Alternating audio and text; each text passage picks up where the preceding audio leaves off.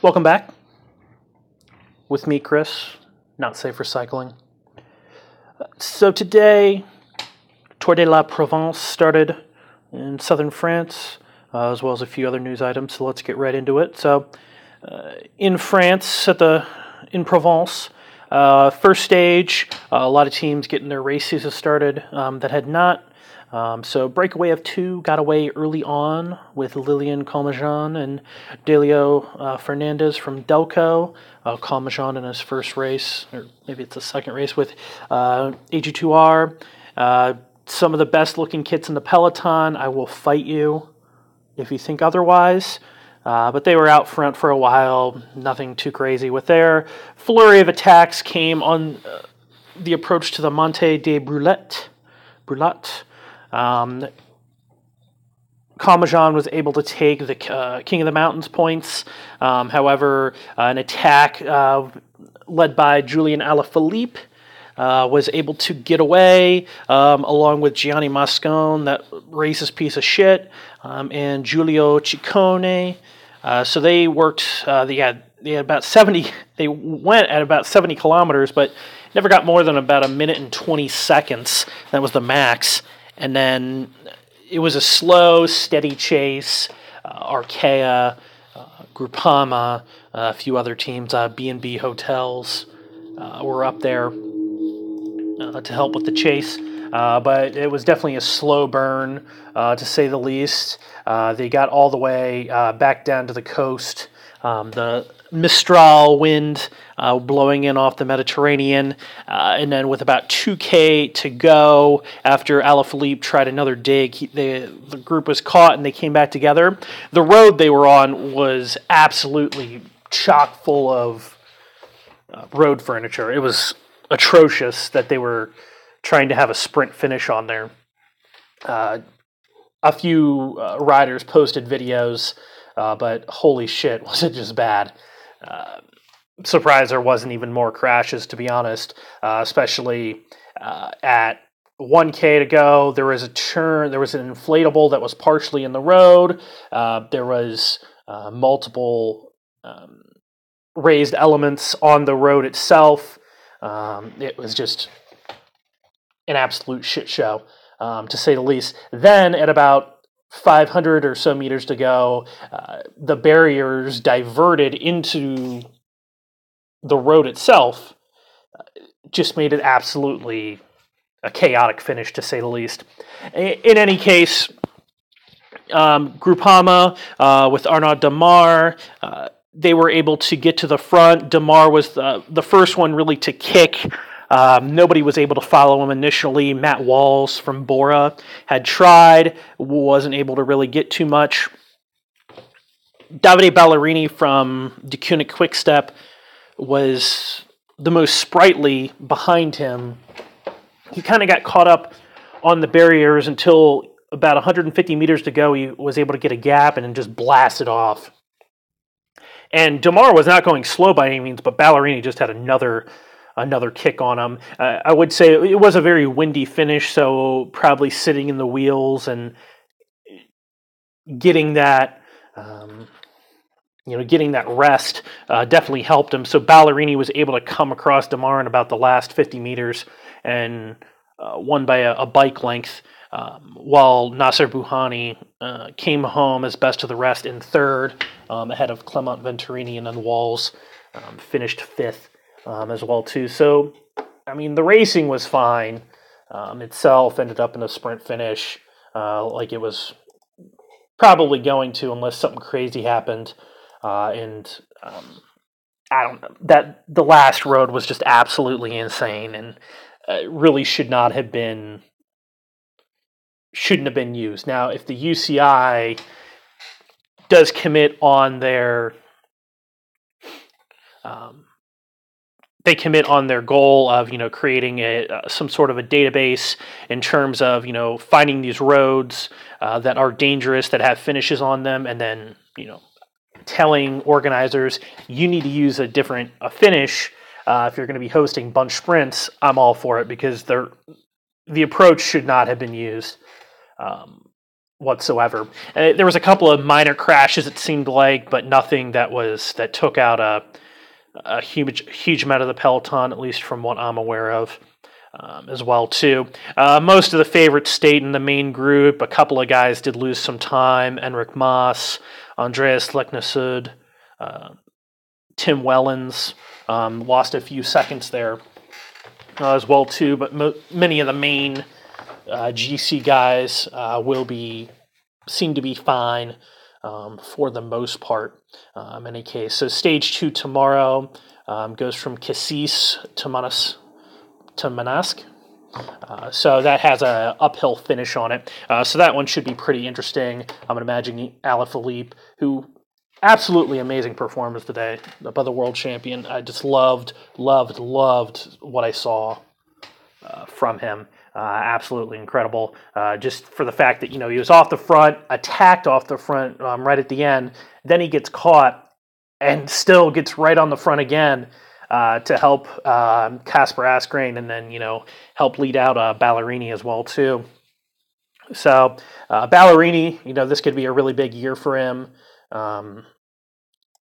It's a second year with the Deceuninck now. He got close kind of in a few races last year, was second at the Italian Nationals. He did win a stage in Poland, that last stage. He beat Pascal Ackermann. However, obviously that race was marred by the crash on the first stage, so it was missing a few of the big gems. But he got close to a Giro stage win as well too, but he was only up there once. So this could definitely be a big year for him if he is able to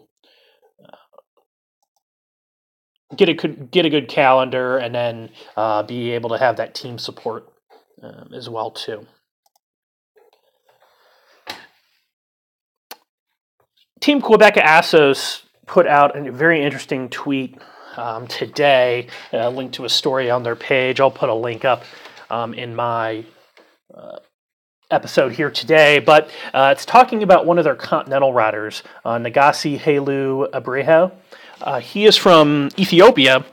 There's been a few Ethiopian riders that have ridden for them and a few other teams in the last few years. Mainly their continental team. However, he had a very interesting offseason, to say the least, if that's even the right way to put it. Simply because his home region in Ethiopia is the Tigray region and is going through a war basically right now that is due to some conflict between the Tigray National Liberation Front, who was involved with the Ethiopian government after the civil war back in 1991. But due to some different splits between different parties, they refused to join the Prosperity Party that was formed back in 2019. Then in 2020, there was even more tensions between the two. The TPLF decided to, defend their region and try to break away, honestly, from Ethiopia itself, which is what caused a lot of the issues with the civil war back in the 90s, and that's where, and mainly it was between Ethiopia and Eritrea, with Eritrea breaking away to form their own nation a couple years after that. But in this instance, it's a humanitarian nightmare, honestly, with what's happening over there with the Ethiopian government as well as the Eritrean government. Two governments that have not really gotten along, honestly, up until very recently, when the new Prime Minister of Ethiopia has had talks with the President of Eritrea, and they have actually, it's been warming relations, to say the least, with that. So in any case, those countries have been going together against the TPLF to crush, basically to crush them and to get the Tigray region back under control. as well too. With that, it's a very complicated conflict, honestly, because in the Constitution of Ethiopia, there is a subsection in there saying every nation, nationality, and people in Ethiopia have an unconditional right to self-determination, including the right to secession, which is basically what is happening right now with the Tigray region. However, there is another note in there as well too, that federal intervention, if any state government in violation of the Constitution, endangers the constitutional order. So basically, that's the justification of the Ethiopian government to go up against the TPLF. With that, it has gotten to the point where hundreds of thousands of people have either had to leave their homes or they're basically stuck in this region. Some terrible stories coming out of there, massacres of civilians being killed. Hundreds, if not thousands, have been killed so far in this conflict, and it's not just limited to Ethiopia and Eritrea as well too. The UAE, sponsors of UAE Emirates, they have loaned drone. They launched drones from a base in Eritrea that were used to attack positions in Tigray. So, and then there's also apparently Somalian intervention as well too, though that's been disputed by the Somalian government. But at this point, I wouldn't doubt anything. So I mean, it's getting to the point where it's going to be a worldwide humanitarian crisis.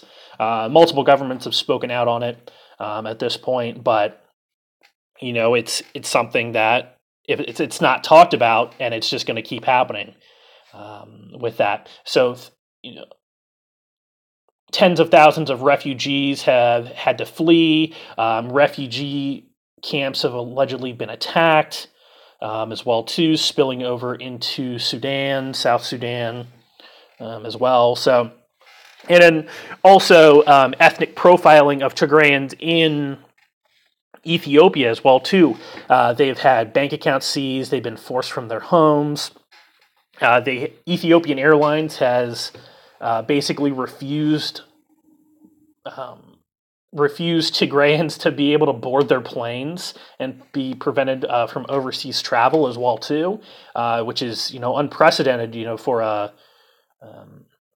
nation that's seeking to be recognized as one of the leaders in East Africa, to be able to take this approach with an ethnic minority. So Nagasi Haile Abreha was the Ethiopian champion in cycling back in 2019. He had joined the Quebec Continental team, which was NTT Continental back last year as well too, which is based in Italy. So he had been living in Italy and training, ridden a few races with the team, but he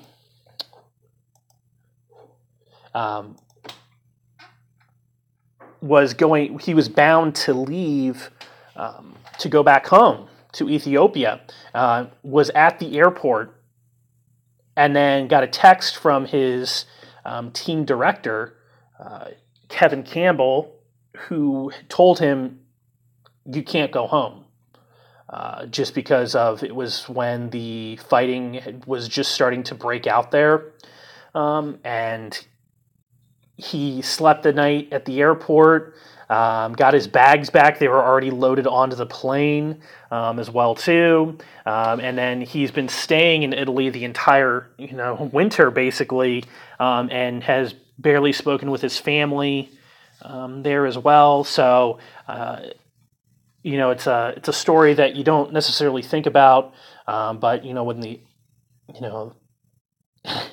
when this conflict breaks out, it's affecting people, and with cycling's growth in Africa, it's it's really coming home. And we've heard over the years the struggles of Eritrean riders being stuck in the country, not being able to get visas to travel. But this is taking it to new heights. The one rider I remember, not to this extent by any means in terms of, how serious this conflict is, but there was a Ukrainian rider, Marlon Zmorka.